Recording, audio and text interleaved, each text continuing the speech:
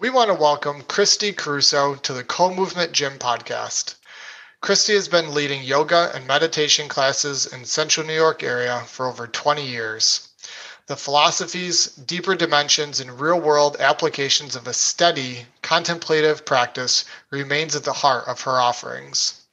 Her style welcomes participants to slow down, release physical and mental strain, and tap into the infinite resources and power within. In our current state of affairs filled with chaos, stress, and conflict, we couldn't be more excited to be chatting with Kristy. I want to take a moment and thank our show sponsors, Lombardi Chiropractic, Sutmeyer Law Firm, and Native Path Supplements. These are companies we personally use and trust. Mention the Co-Movement Gym podcast when you call Lombardi Chiropractic or Sutmeyer Law Firm. And not only will they treat you like family, they will provide a nice, enticing discount to all listeners. And use code COMO15, that's COMO 15 at checkout when shopping at nativepath.com and receive 15% off all of your orders. Your support to our show sponsors assists in us paying for expenses and continuing to provide content we hope you all enjoy. Huge help. So you just got my next one for me. Good. Beautiful transition. So we talked all about all this stuff so far, and maybe people are getting interested in like, well, where do I begin? And I guess probably the best tool is meditation, or that's like the starting point for a lot of people. How do you use meditation with people, with yourself or with others? How would you get someone who wants to start learning about the stuff we've been talking about so far? How would you get them started with meditation? What are your teachings there? I would say that go into it with a certain amount of flexibility. Okay. Yep. Because as much as I appreciate, structure and discipline, and, I think that the way that we're living our lives, it's harder now to say, if someone said, well, I want to meditate an hour a day. It's like, well, what do your days look like? Yeah. I think I mentioned in the last podcast that I did with you guys that there was a study that 8 weeks of 5 minutes a day changed the gray matter in people's brains. Like, I don't think it takes that much to affect your biology. And when your biology shifts, I've always, I don't use the word hate. I don't like that word very much. I've always really disliked. Except when you're describing why you don't like it. Yeah. When people say like, come to yoga and make the mind-body connection. It's like, no, it's always connected. Yeah. You're disconnected from the perception that it's one thing. So, if you can just soothe your nervous system through 5 minutes of just sitting with yourself, that in turn is going to change the chemical makeup in your bloodstream, which is going to change, everything is connected. So if someone wanted to start meditation, my advice would be 5 minutes. That's a challenge right off the bat. Get yourself comfortable. You don't have to sit in lotus on the floor and have a perfectly, if that's what you want to try, that's great. Yep. If your body feels like it's a good vessel and container for you to sit like that, awesome. But, you can meditate just sitting the way I'm sitting right now, Right. So just somewhere comfortable. I try to encourage a certain amount of like flexibility as opposed to a very strict, stringent, because I've trained in multiple different types of meditation and they're all different. So it's like, well, you're and you're saying this. So like, maybe there isn't one right way. Right. Maybe there's all these different techniques and it's up to me to find the one that seems to resonate the most. So if someone's never meditated before and they don't even really know what it is, you're like, okay, I'm going to find a comfortable chair and whatever.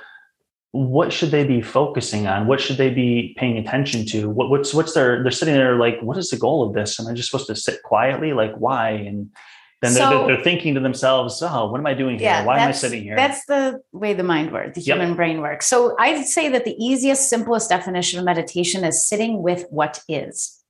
Okay. Whatever that is. I agree. Whatever arises. You're just sitting with what is. And you remain the neutral, unbiased, calm witness. You're the sky. Yep. Everything else is just passing through. So, our breath is always there. It's the most reliable anchor. You know, if you're not breathing, you don't have to worry about any of this stuff because you've entered the cosmos. As long as you're here and you've got a vessel, if you stop breathing, you're already at one with everything. So it's always available. It's Yep. never not available. So that's why a lot of traditions use the breath as an anchor for meditation, because it's there and it has qualities and it's always changing.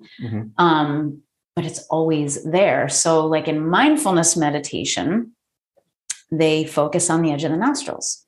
Okay. Just because there's a little bit of sensation there, and it's a little cooler coming in and it's warmer going out. So, you know, focusing on the edge of the nostrils. And when you notice, again, this is mindfulness meditation, when you notice that you're not at the edge of the nostrils, that your mind has gone somewhere else, which it will. Yep. So friendliness, non-judgmental, you know, you can't beat yourself up. That's really important, is because the nature of the mind is to wander. So you kind of have to go into it thinking like, all right, my mind's going to sneak away. Yep. Our job is just to be awake to it. So, you know, you sit, you get comfortable, maybe take a few really deep breaths just to sort of reset your nervous system, let your nervous system know that there's a general all rightness. You know, that like, I'm okay. Yep, there's no threat. There's no lions coming after me. I can relax my jaw and my shoulders and let myself sort of sink into whatever support I'm allowing myself to be in. And then find the breath. Oh, there it is. Edge of the nostrils. Ordinary breath. Doesn't have to be big. Just regular, natural breathing. Edge of the nostrils, edge of the nostrils. Oh, what am I going to have for lunch today? Oh my God, I'm thinking about lunch. That's a moment of awakening. I'm awake. Come back to the nostrils. And that's what you do over and over and over. Because we're so trapped in these thoughts that constantly run through our minds. And often we just follow them wherever they want to go. And we're in this thought, and then we're in this thought, and then we're in this thought. And we forget all about the present moment. So you're saying we're going to sit and just kind of pay attention to whatever arises, whatever sensations happen. It could be anything. But when a thought arises, and maybe we do get captured by it for a second, what am I going to have for lunch? When you notice that like, oh, there's a thought. And then you can kind of like bring yourself back to center. That's kind of like you've started the process of awakening, or at least noticing that, oh, I don't have to be carried away by my thoughts. That is a moment of awakening. And that's something that I think a lot of people that are like, I can't shut my minds off. I can't shut my minds off. I'm like, who told you to shut your mind off? You're never going to shut your mind off. When is that going to happen? It's like, no, it's realizing that you're not a victim of your own stream of consciousness, that you can actually take agency and choose your point of attention. So what we do in yoga, what we do in meditation is we are flexing the muscle of attention so that we can choose moment to moment what we want to focus on. And so I think people feel very much a victim of what's going on in their minds, but it's like, have you really tried to be friendly towards your mind and kind of get a sense of where it tends to go? And then again, this idea that like, I can't keep my mind on my nostrils. It just keeps leaving. I'm like, but you recognize that it left? That's awakening. That's actually a good thing. If you spent the entire, let's say you said 20 minutes, I'm going to meditate. And for that whole 20 minutes, your timer goes off and you realize, oh my gosh, I've just been thinking this whole time. I never even went to my nose. Oh, well, that's you. Oh, well, you know, like that was your practice today, you know, but like, if you can wake up to the fact that your mind has gone somewhere else, you are actually, that's a flex. That's what we're trying to do, is get to the point where when you're not on a meditation cushion, when you're not on a yoga mat, that you have agency over your own stream of consciousness to some extent. What am I going to choose to pay attention to? Not what I'm being pulled towards, not, you know, like in Buddhism, they call them samskaras, you know, the grooves that we dig in. Those habitual patterns. So, you know, essentially we're trying to, you know, move out of, do away with those samskaras so that we don't have these grooves that we get caught up in, and we can just actually experience things as they're happening. Because it's so easy when we've all done it. When something bad happens in your day, quote unquote bad, then you just ruminate on it for hours afterwards. You repeat it. And it's like, you know what, that bad thing might've been, you know, someone flipping you off in traffic. It lasted 1 second, but you've managed to make yourself suffer for 5 hours by just thinking about it and thinking about it and thinking about it. But if you can get a little better with bringing your attention to being able to notice that you're doing that, then you can say, you can stop doing it. you could say, oh, I don't need to be engaged with that anymore. It's like tension. Like you have a choice every moment of the day of whether you're going to feel at ease in your body or if you're going to feel tension. It's a choice, and only you make it. No one else can make it for you. And so it's like in yoga, trying to wake up and be conscious of, oh, I'm gritting my teeth, or I'm doing this with my hands, or my abdomen is unconsciously tight for no reason. I think it's Thich Nhat Hanh says, a peaceful mind begins with a relaxed body. And so, and again, these things are not disconnected. So if you're sitting there like a clenched fist, chances are your mind's just going. Yeah.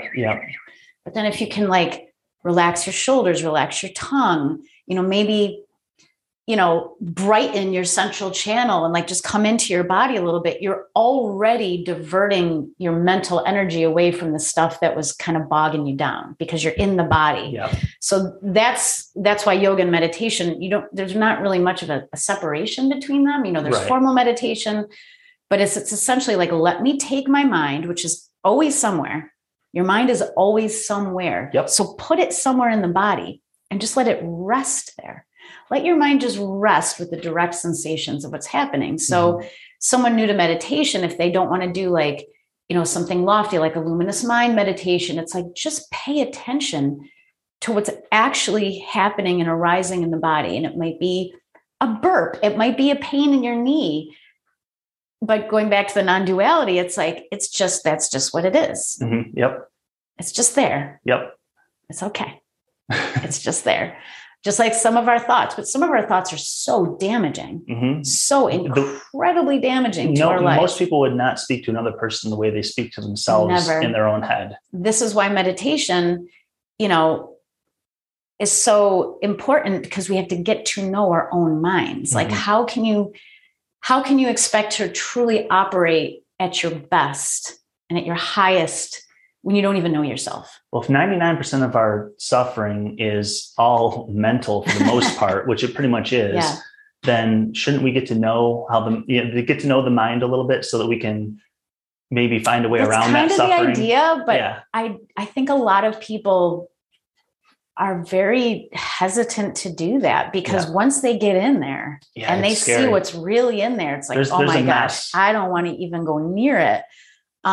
Which is why I think that we should be promoting this for younger people, that, start your life with this embedded in, like, knowing that it's important for you to know yourself, to really know yourself, to the best of our ability. But I think to that point, I think Sadhguru mentioned that in India, and there's a lot of people in India, so maybe this is just certain areas, but a lot of times they won't start educating a child until they've taken cosmic identity, because that comes first. That's amazing. Yeah, that comes first. And they basically, with a child, they do it by having them repeat certain mantras about how I am that tree and I am the sky and I am the whatever. But they work on that first before they go into education, like the typical school system and all that kind of stuff. Well, I applaud that, because I really think that we could. We skip that step to our detriment. Not only do we skip that step, but I mean, we never go back to it. Most people. I was raised, in a organized religion that, talked about some of these things, like Catholicism, they talked about kindness and respecting your elder, but it was also guilt and we're watching you. And it's like, what? This is what? Yeah, so not only do we skip that step, but we almost kind of demonize it in a way, or discourage it sometimes. Well, and now, with handheld devices and, there's when are we ever just with ourselves? I just traveled this past weekend, and it's I set an intention, and I'm not huge with my phone. I don't have a laptop that I'm working on, when I'm traveling. It's I sit there and people watch, and I, kind of fingers crossed that some stranger wants to have a conversation with me, because I love talking to strangers. But it's everyone can't even just sit with themselves. There's this increasing underlying uncomfortableness of just being alive that people can't exist without reaching for something that's going to distract them from what they might be just directly experiencing, either outwardly through their senses or inwardly. Yeah, most people are not living in the present moment. And I mean, I'll include myself in that. For the record, I'm not an enlightened being. Nor am I. But no, I mean, most people are living works in progress. Yeah, most people are living in the past, like thinking about what happened yesterday and all this kind of stuff, ruminating and stuff, or in the future, what do I got to do later, and but totally missing the present moment. Like you said, they're not right here, right now, and missing the sensations and I mean, the only life we have is right now. The past is gone. The future doesn't exist yet. Like reality present is right moment now. Awareness is a huge part of yoga and meditation. Is like, can you learn to tune your instrument to be present? But not only present, but not crawling out of your skin. You know what I mean? Like, because the ego is going to want to pull you into the past and the future. Just to be comfortable and recognize not only the all rightness or the okayness of that moment, but that there's actually like miracles everywhere. If those are the goggles you're wearing, that's what you're going to see and perceive. Yep. And present moment awareness is huge because, anxiety as a disorder, at the heart of it, it's worrying about things that hasn't happened yet. Yep. That is what anxiety is. It is. Stressed out about and depression is upset about things in the past that have already happened for the most part. I mean, you can feel depressed, I guess, contemplating your future as well. But in general, I've sort of heard it explained that way. And that made a lot of sense. It's like, anxiety is simply, I don't know what's going to happen. And I'm nervous or afraid about it.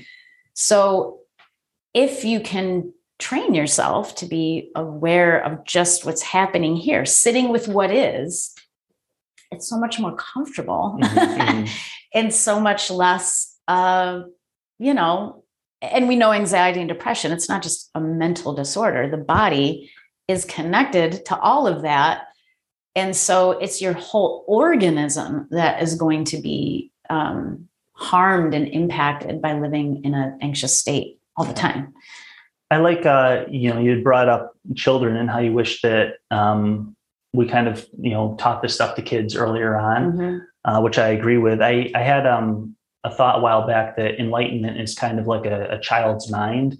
A newborn baby has no concept of anything around it, has no words, nothing like that. They're just, and you see this in like little children too. They're bursting with joy at all times. And that's why it feels so good to be around a little kid, because you kind of get that energy yourself and they bring you into the present moment. The kids are just bursting with joy. They don't have like a strong concept of self or identity. There's no self-consciousness. Right. Exactly. and so you can see how much joy they have. Yeah. And like Sadhguru says, when you were 4 years old, 5 years old, you were bursting with joy. And now here you are 40 years old, 50 years old, and life is so difficult and stress and struggle. He goes, clearly you've done something wrong. You started out joyous. We should just be getting more joyous and experiencing more bliss as we go. But unfortunately, we go in the wrong direction. And I think that's because, like, the child, you really are born in kind of that enlightened state, maybe as an infant, but then we start to build up an identity, and this is mine and that's mine, and I am this and I'm that and you are that.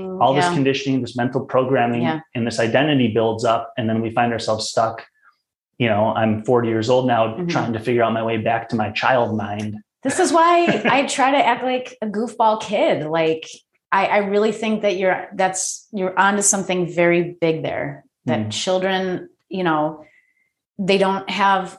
In general, I'm sure there's children who have gone through experiences that they may not fall into this category, but they don't have a past to be depressed about. Right. Yeah. They don't really understand the word. Like a 4-year-old doesn't understand like 401ks and, like all the complications of being an adult who thinks they have to do all these things to be an adult.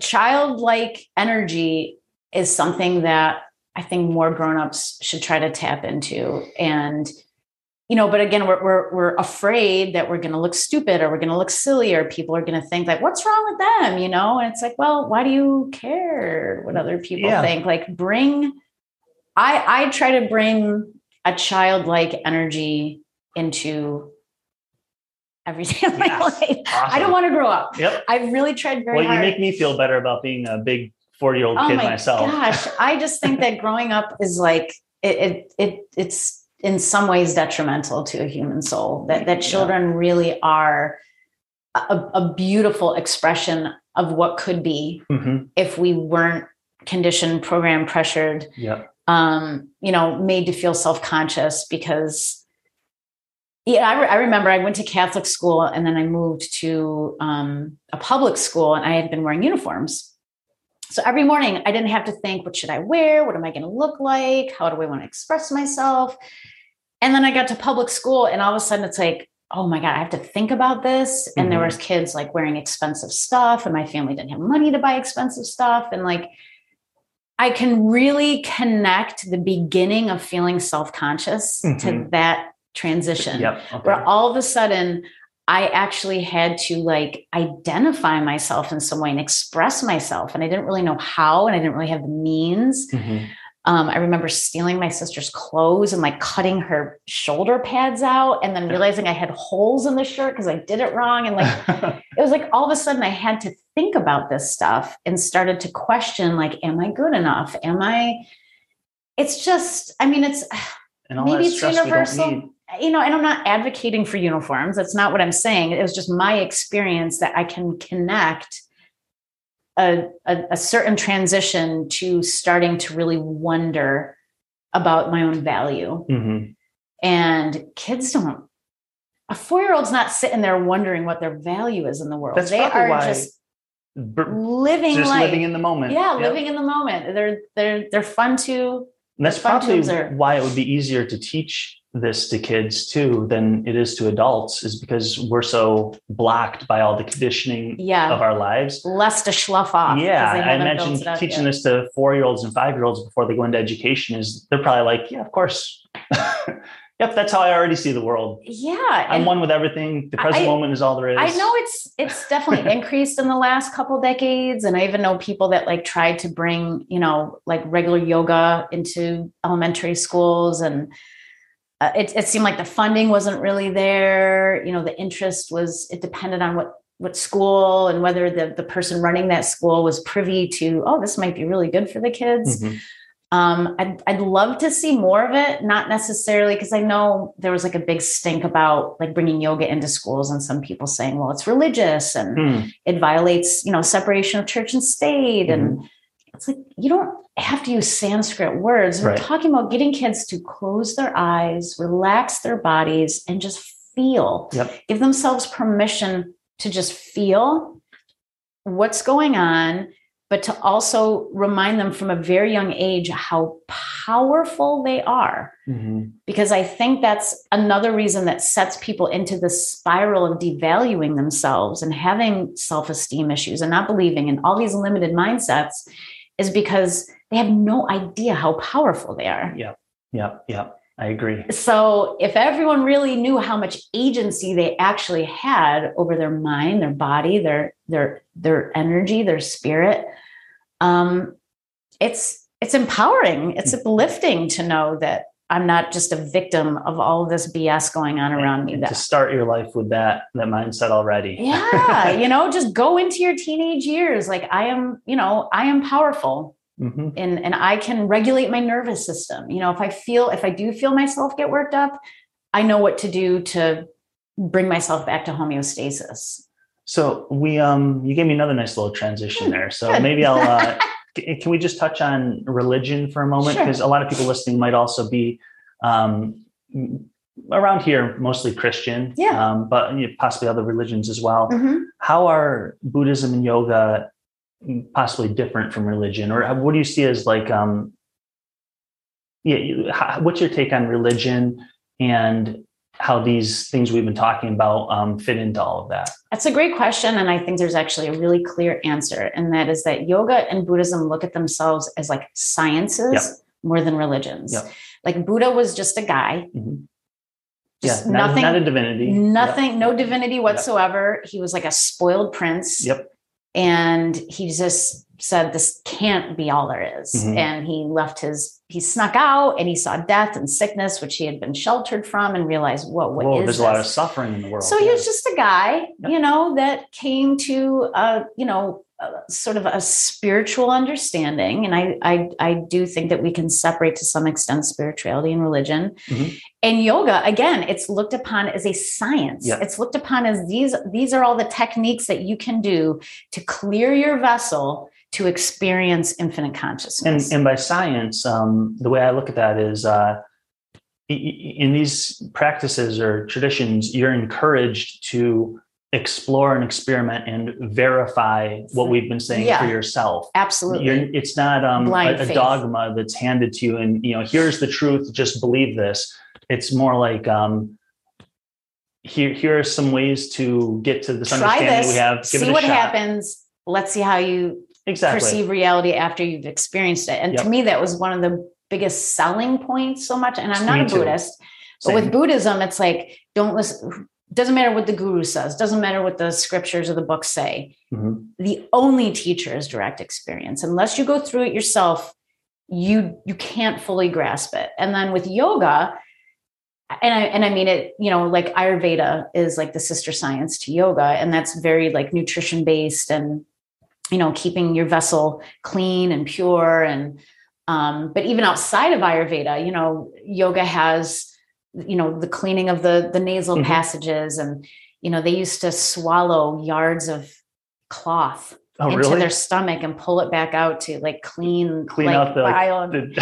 So people aren't doing that. But again, it's a series of techniques that you yourself do so that you can experience the results. And then from there, you decide, what am I going to do with that? But it's the only real blind faith, perhaps, with these philosophies or sciences is that, like, again, this idea that we're energy, that we're not as solid as we think we are. And that, we have, but again, science has confirmed an electromagnetic field around the body. Even there, I wouldn't say that it's so much blind faith, because they can tell you, there's this thing, enlightenment, and we can't really put words to it or anything, but, trust me, it's there at the end of all this or whatever, or it's already within you and you just need to uncover it. Yeah. It's not the destination. It's already there. We just need to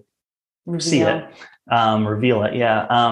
So maybe it can feel like blind faith there, but you're still told to just don't believe us that it's there. Try these things out, explore for yourself, and you might verify that for yourself. Go do it. Might not. And verify it for yourself is essentially what it is. I mean, but it also, I do believe in repetition. I do believe in practice. I do believe that that's how we change our brain. That's how the brain works, is that, anything, you are what you repeat. Yep.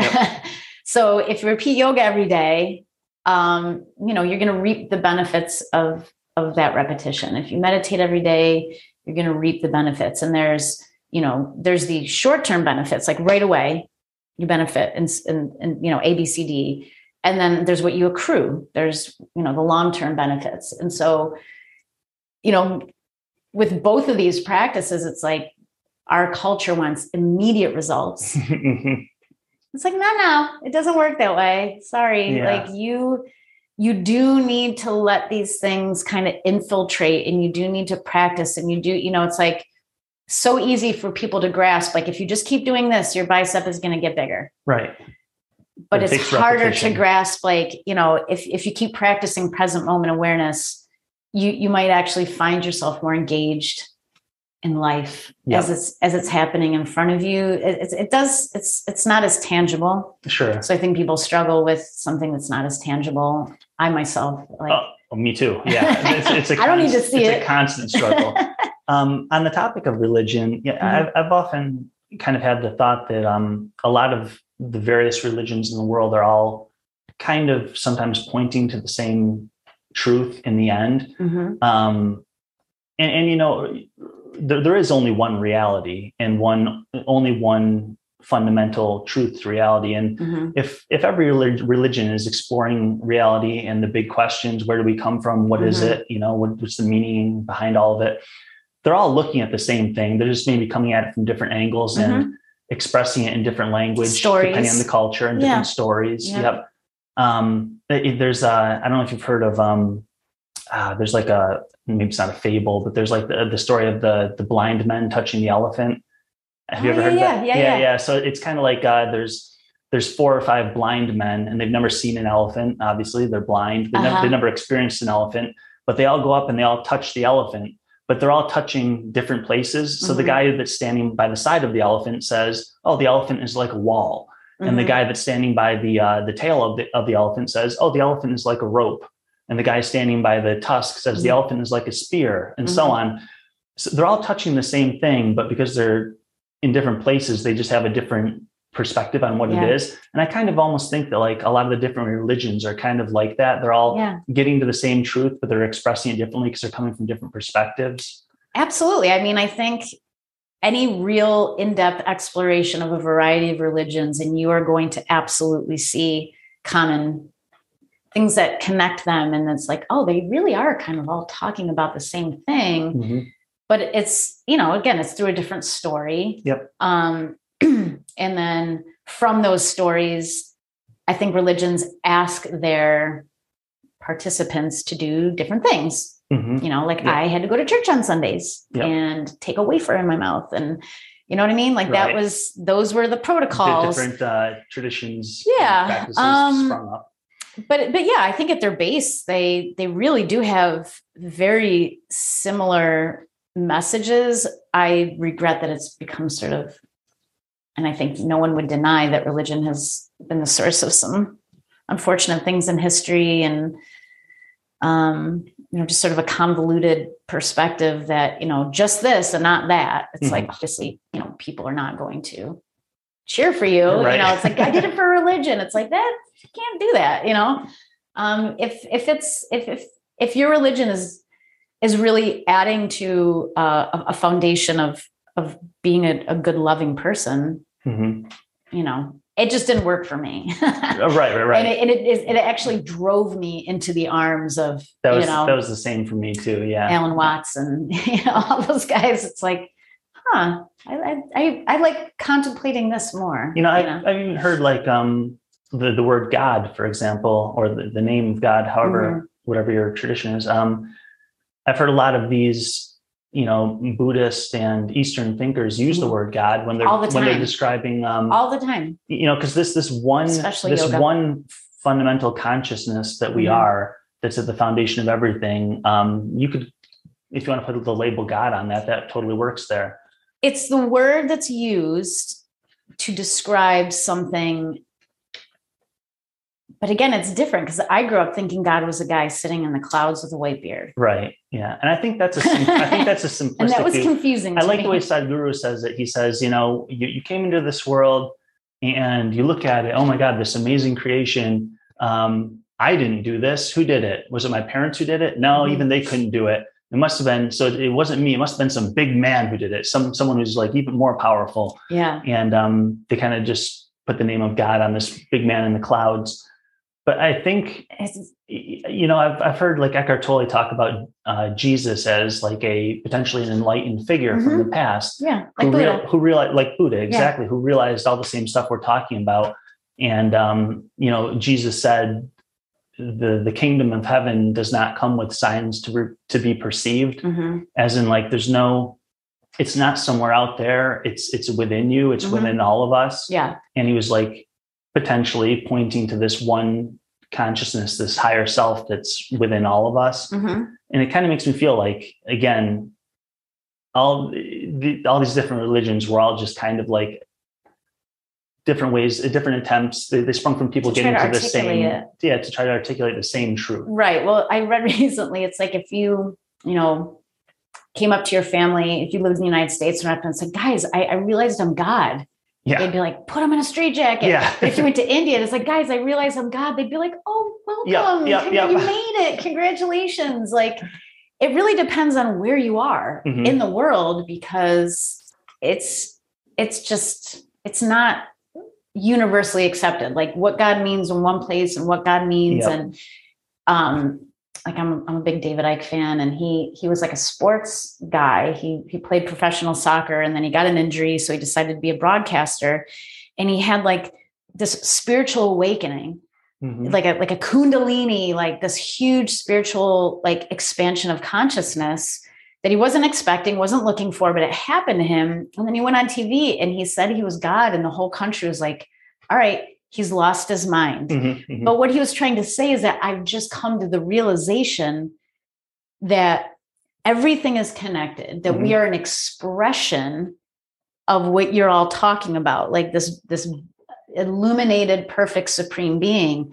Like we're all that. Like every one of us. I've heard it said that Jesus said, I am God and you are as well. Well, that's what I mean. I think every religion, if you dig into it, you will find that they're all talking about unity consciousness. Yep. They're all talking about it, just using different vocabulary and different stories. And I think it's funny how you said in the West, if you're like, let's say in a Christian culture, if you say I am God, people are like blasphemy. Yeah. But if you're over in India and you say I am God, they're like, what took you so long to figure that out? Seriously, that's why, you know, where we grow up is such a huge influence on our perspective of reality. So, you know, for anyone anywhere to think that they've got a lock on like anything, it's like, well, someone in Siberia is having a completely different experience of reality right now than we are.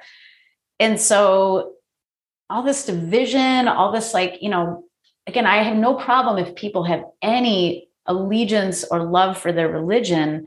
I'm just sort of like, well, anything that divides us, anything that puts you over here and me over here is moving us away from unity consciousness. And so as long as you're still willing to love everyone, no matter what, do whatever you got to do. But I also really love that about yoga and meditation, because I felt like this is something I can really sink my teeth into and embed it into who I am and how I live my life. But I'm not like, it's not a religion that I feel bound to, or I have to show up at this certain time or I'm going to look bad. You know, it's freeing. We're getting to the end of this, and I definitely want to respect your time here. I wanted to read off something. I took some notes about something that Sadhguru had said in one of his talks. Okay. Someone had asked him if there's life after death. And he chuckled like he always does. And he says, is there life after death? And he goes, some things are best learned through experience. But he says that, like, fundamentally, that's the wrong question. When people are asking if there's life after death, you know, we're all going to die. We're all going to lose our bodies and our minds and so on. That's all going to go away. But we are not our minds. We are not our bodies. You know, that's not who we are. He says, when we ask this question, if there's life after death, what we're really asking is if there's something that continues on, you know, after that moment of death. So in other words, you know, we're trying to figure out what that something might be and what it is. So the real question that we should be asking is, who am I? Like, you know, what am I at my most fundamental level? Like, that's what people are really trying to get to when they're wondering about questions like that. Yeah. So he says that, you know, who am I? And Alan Watts says this and stuff is like the most important question that we can ask. And it should be our main concern probably while we're alive. Does that resonate with you? Is that? Yes, because when my perception of who I am changed, it changed the way my life felt, and it changed how I lived my life, you know, and I was very lucky to be asking those questions at an early age and to be curious at an early age, because the way that I perceive myself, again, which is a field of energy that is aware of itself, that is part of a field that connects the entire universe together. That's why I love the luminous mind meditation, because it's like you are the stars and the stars are you. And so it just kind of expands your idea of what you are. So yeah, I think that's a very important question. But most of the people, if you ask them, who am I, they would give you a set of. Yep. They would tell you about their personality and their story and their personal their history. habits and, things like that. And so. And that's what we want people to maybe transcend a little bit. Just find out that you're something deeper. Transcend it enough. Like I always told my kids, feet on the ground, head in the stars. Mm-hmm. Yep. We have to maintain both. Yep. You got to get up every day. You got to get dressed and brush your teeth and take care of yourself and contribute to the world in a positive way. But throughout the day, have a little bit of your head in the clouds. And not that you're not paying attention, but that you are perceiving everything from that cosmic consciousness lens. It's a set of goggles that I put on very young, and I'm grateful for that. And I really feel like it served me well. And so now that I'm, in my mid 40s and these practices have been in my life, and I haven't read an actual novel in forever because I just dive into nonfiction pretty much exclusively. Like I'm sort of insatiable. Like there's never enough. Right. But I enjoy it. And it's accruing and it's building and it's just helping me shape a perspective that I think serves me very well when I walk into the grocery store and serves me very well in any situation, because I think our entire experience begins at perception. So who am I is, I think, the most important question. But I also think the answer is, like, you could meditate on it for a lifetime, but I feel like I've already got the answer. I'm infinite. I'm an expression of infinite consciousness. I'm a brief experience in this field of interdependence and interconnectivity. And I can't imagine looking at the world through different goggles at this point, or what it would feel like day to day. To me, it's like, this is a blessing to look at everything from that perspective. And because childlike, don't take things as seriously. Like I don't get work, I just try to remember, and that's what a lot of what they talk about in Buddhism and in yoga. It's just trying to remember. For some reason, most of us are put here, or we come out we're in this world with like an amnesia. Like a forgetting to a certain extent where we came of what from, we actually are. And then immediately we go into programming and conditioning, depending on where we are. And, and it's like, so you never really get an opportunity to explore that question. And I agree with them that is what we should all be asking ourselves, That's awesome. But with a light touch, sure. That's with a smile on your face. Yeah. I was going to say, Buddhism also encourages compassion toward yourself in this process, because it's very easy to get very upset with yourself. God, why am I not enlightened yet? I've read all these books and I've done this meditation. My mind keeps taking me here and there and whatever. And we can get kind of upset with ourselves. And it's just, you have to have compassion for yourself, because there's going to be I love how they use the roadblocks. word friendliness. And I did some meditation teacher training and some yoga training with this woman named Cindy Lee. And that was just constantly pounded in friendliness towards self. Like if you can't be friendly to what's going on, you're just blocking the process. And also the idea that enlightenment it's not something to be worked towards. It's not like you get a prize at the end of your practice that says you're enlightened. It's there. It's actually who we all are. It's our birthright that we're born enlightened. It just gets covered up with everything else. And then we forget and lose sight. And so I don't even believe that it's something like, okay, if I meditate enough, if I work enough, if I do all this stuff, I will experience enlightenment. I believe that it's built in. It's just, you're just deconstructing all the conditioning and. Yeah. It's like, have you ever seen any artwork by Alex Gray? I'm not sure. Oh, you would love it. Check it out. But he basically, he paints what we're talking about. Like he had this installation for years called the Hall of Mirrors.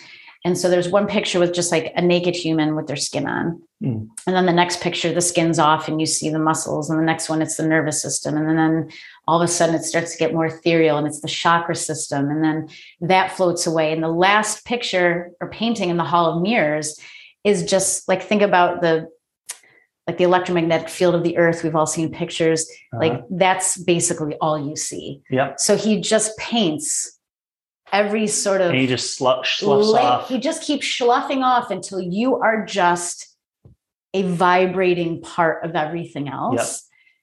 And I've always thought this guy is the only artist that I've ever seen give us a visual of what we're talking about here, that we're not just muscle and bones. Well, that's cool, because I wanted to actually wrap up with, if you have any, selfishly for me too, but any suggestions are there books that you particularly like, or are there teachers that you like to listen to on maybe podcasts or the internet or anything? Yeah. I mean, one of my favorites, and she's an author, and I know she does, I've like paid small amounts of money to do like a 4-part online, kind of like Dharma talk thing. And I know I pronounce her name wrong all the time, so I'll spell it Pema. I don't know if it's Pema or Pema. And then it's at Chodron. I don't know if it's Chodron or Shodron. Okay. Constantly butchering her name, but she's written a lot of really beautiful books that are not complicated with big Buddhist terms. She talks a lot about fear and overcoming, she's amazing. She's been around for decades. I think she's up in like Nova Scotia, but she was one of the first well-known female Buddhist nuns that kind of made a name for herself, writing books and whatnot. So I love her. A huge fan of Cindy Lee, who was a yoga teacher in New York City for decades. And she's now a Buddhist chaplain. Okay. And she's who I did my mindfulness meditation teacher training through. And I could just listen to her talk all day. She was also a backup singer for Cyndi Lauper, which is kind of cool. Okay.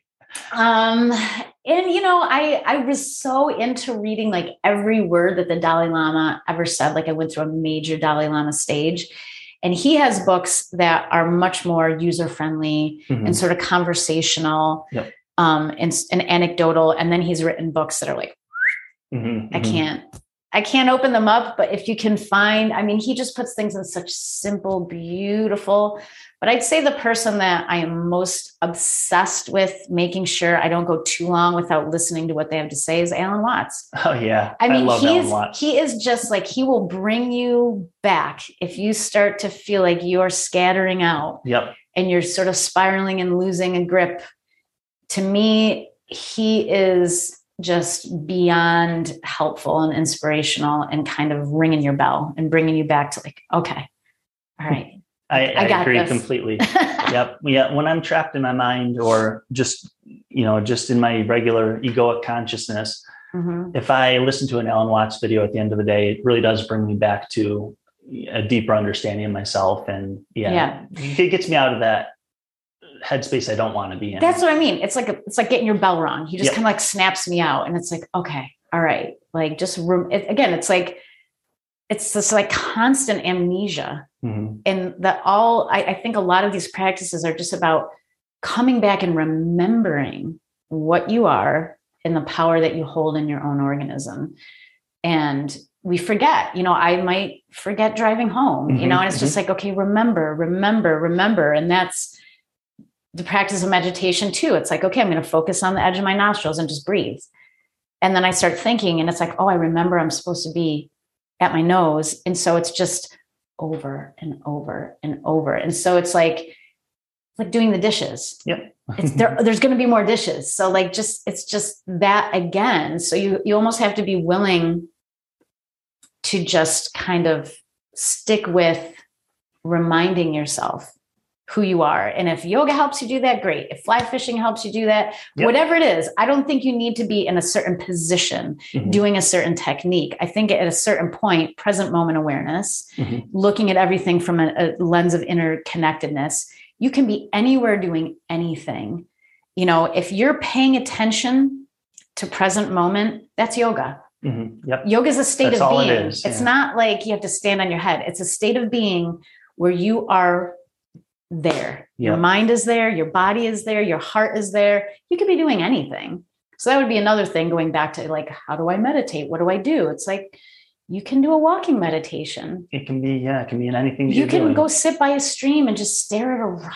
Mm-hmm. Just be paying attention and be present with the reality around you. Sitting with what is. Yes. And then if you realize that what is all beautiful and connected and miraculous, it's hard to get too bummed out for too long. Well, that's perfect. I'll give a couple recommendations myself. If people want to learn a little bit more about this stuff, one easy video you could go to online, if you just search Eckhart Tolle meditation, there's a YouTube channel called Wisdom 2.0 that put up a really nice half an hour long meditation that he does, which is a present moment meditation. And it helps you see some of these things that we're talking about here and kind of reinforce a lot of what he's we've gone wonderful. over. He has a great way of articulating. Yeah. Yeah. And then one of my favorite books is The Magic of Awareness, which is very easy to read, very conversational, by Anam Thubten is his name. So it's spelled Anam is his first name, and then Thubtem, I think. But Anam Thubten. Yep. So you can check those out if you want another couple of resources. Any videos by Alan Watts, Sadhguru, Muji. There's a lot of teachers out there. But but at the end of the day, like, you are your best teacher. Like you are your best guide. Like I question guruship. I question putting anybody on a pedestal because only you know what you're feeling. Only you know what is going on inside your mind. And so it's great to be inspired. It's great to hear people articulate and give, a visual, like, you are the sky. Everything else is like, certain things can be extremely helpful, but at the end of the day, like. Yeah, I think when it comes to gurus, like, the word guru means dispeller of darkness. And, I think if you're looking to a guru to give you, or if a guru so-called is trying to give you things to believe and telling you to believe things, I don't think that path really works. That's not what you're looking for. Yeah. Hopefully what a guru should be is someone who just helps you, kind of shines a light so that you can, like, make better sense of these topics and these things. Yeah. Help you stay curious. Yep. Yeah. Exactly. I think that's, and that doesn't get in the way of your learning it's not something journey. You worship or idolize or put on a pedestal. No. And there's so much of that in the yoga world that I just, that's going in the wrong direction. It's really going in the wrong direction. It's like, you are your best guide. No one knows, just like I said earlier, like, you have the choice every second of every day to either feel at ease in your body or to feel tense. And there's not a single other human being on this planet that can really do anything about that, because you could even go to a restorative yoga class and all the conditions are there for you to relax, everything. Unless you let go, you're not going to relax. So it has to be something you allow. And that's powerful to know that, no one else can do that for you. Only you can drop your shoulders. So, well, there we go. Yeah. So, Kristy, I really appreciate this. It's been a super fun conversation. I love talking about this stuff, and rarely do I get to talk with someone who's also interested in it and kind of understands the lingo a little bit. Anytime. And as we've said before, we'd like to see more awareness of this kind of stuff in our culture and in our world. So hopefully this conversation helped, make other people interested. Or I like to think that, I like to think of myself as a farmer, a gardener, like just planting seeds. Yeah, exactly. They may grow, they may not grow, but because it's up to other factors. Once the seed is planted, it needs to be watered and, tended to. So I just like to keep people curious, just asking questions. I'm not saying I have any freaking answers. I am obsessed with asking questions and seeing what my own insides have to say about those questions. So stay curious. Yeah. Thank you. Hopefully we've planted a few seeds here today. I hope so. Thank you so much. Where can people learn more about you, Kristy? So I have a website, rootdownwell.com. I have a blog on there. I have my yoga class schedule on there, and it's kind of it. Social media is not my jam. I might be aging myself by saying that. I understand completely. It's not my jam either. I just can't quite get there. I mean, I'm barely on Facebook, but you're doing perfectly fine without it, right? I feel like every day I'm still breathing and functioning and enjoying myself and smiling, and I don't have Instagram or Snapchat or. Well, there you go. Any of that. So rootdownwell.com is my website, and that's just where I send people because perfect. You can find me from there. Well, there you go, guys. Thank you for tuning in. This was another episode of the Co-Movement Health Podcast. And thank you so much, Kristy, for helping us with all that fun stuff. I loved it. All right. Take care, guys. I want to take a moment and thank our show sponsors, Lombardi Chiropractic, Sutmeyer Law Firm, and Native Path Supplements. These are companies we personally use and trust. Mention the Co-Movement Gym podcast when you call Lombardi Chiropractic or Sutmeyer Law Firm. And not only will they treat you like family, they will provide a nice, enticing discount to all listeners. And use code COMO15, that's COMO 15 at checkout when shopping at nativepath.com and receive 15% off all of your orders. Your support to our show sponsors assists in us paying for expenses and continuing to provide content we hope you all enjoy.